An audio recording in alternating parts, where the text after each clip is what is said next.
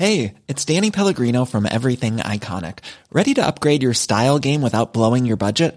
Check out Quince. They've got all the good stuff, shirts and polos, activewear, and fine leather goods, all at 50 to 80% less than other high-end brands. And the best part? They're all about safe, ethical, and responsible manufacturing.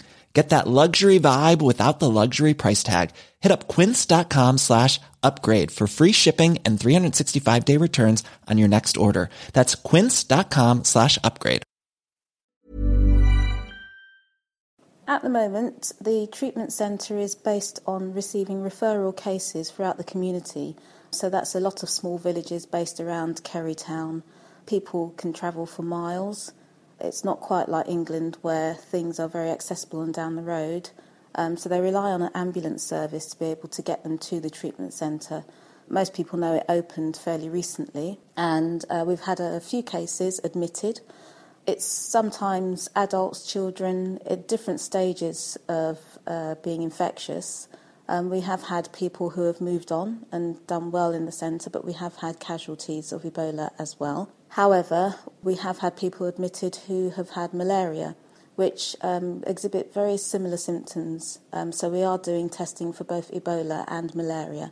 I don't think someone's been quite so happy to see a malaria positive test, because it does mean that we can separate that person from someone with a suspected Ebola and effectively treat as well. What are the facilities like that you've got to work in there?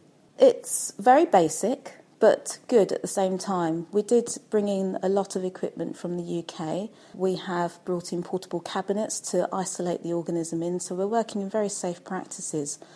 The lab functions well. We have internet access for reporting, and it's very important that we can get the turnaround times, which we aim for around 4 hours. Now, how are the locals taking to your presence? They have been absolutely marvellous. They welcome the help. For them, it's seen as we need people to come in and help because our health system has fallen down.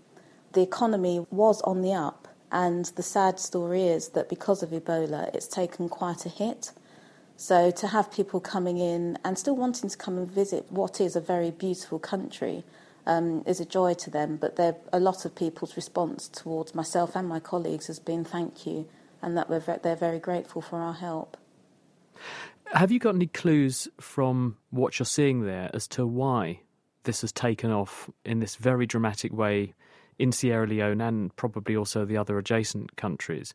What do you think the factors are that stimulated it to happen in the way it has? Some of it is the poverty. We need to have a more rational approach to this. Within the UK, this probably wouldn't happen to this extent because we have good infrastructure. We also have good hospital facilities. We may complain about our National Health Service, but in fact, compared to countries like this, it's absolutely phenomenal, and we should be grateful for that. What you will see here is the line of poverty is very low.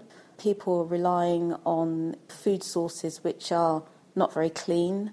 They also don't have facilities for sanitation. So obviously coming into contact with body fluids is more accessible. So that's why the spread has happened. You've also got to realise the distance between Sierra Leone, Guinea, Liberia, the borders aren't controlled as much. So therefore there's a lot of crossover, but it's for trading because people rely on selling goods, etc. And of course, if you're constantly in large groups mixing, it's another way of increasing contact.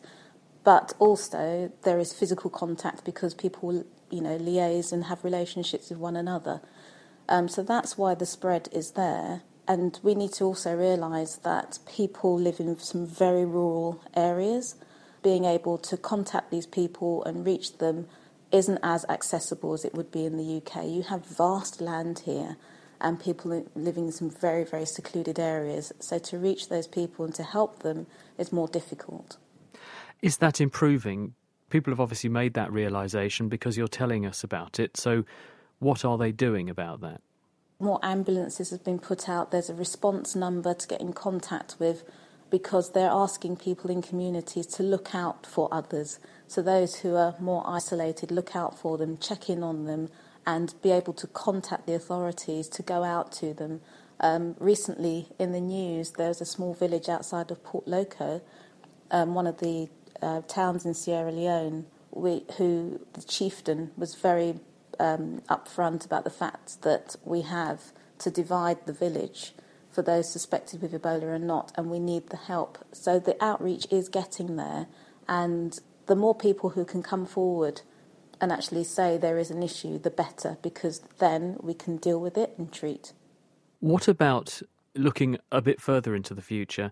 Once this outbreak is done and dusted and under control, what about preventing another one? There must now already be talk about how we stop this happening again. There are a lot of good things that have come out of this. We see, just in the instance when 3 weeks ago when we arrived, as we drove through the different villages, we had to stop, we had to disinfect, because there were villages who were clean of Ebola and others that were aware of the odd cases, but there's still a lot of hygiene programs going on, so you have to stop, disinfect, and then continue to travel to neighbouring villages.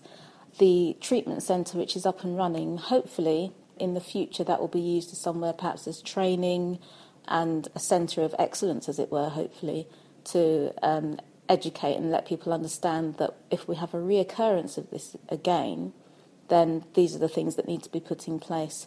I think there are a lot of lessons learnt, and the response will be a lot quicker next time. And you're coming home soon. Are you at all concerned about coming home? Because there have been a number of cases of people who've been working like you are at the moment, and they've faced quite a bit of prejudice. They've faced people actually ostracising them because of fears that they may pass on Ebola. I did have my concerns before I left, but I did say to people, look, you've got to look at this in a rational way. I'm working in the laboratory quite protected. I've had training, I've had to wear a lot of protective gear. I've had limited social contact out here. There are things in place which have helped me take care whilst in country in Sierra Leone. So they shouldn't be so worried. Also, we have screening processes up and running now at the airport. I've been screened so many times whilst out here as well, and I've taken the self-responsibility of monitoring myself. So I wouldn't want to put anyone in danger, especially my family that I'm coming back to and I'm really looking forward to hugging and being around.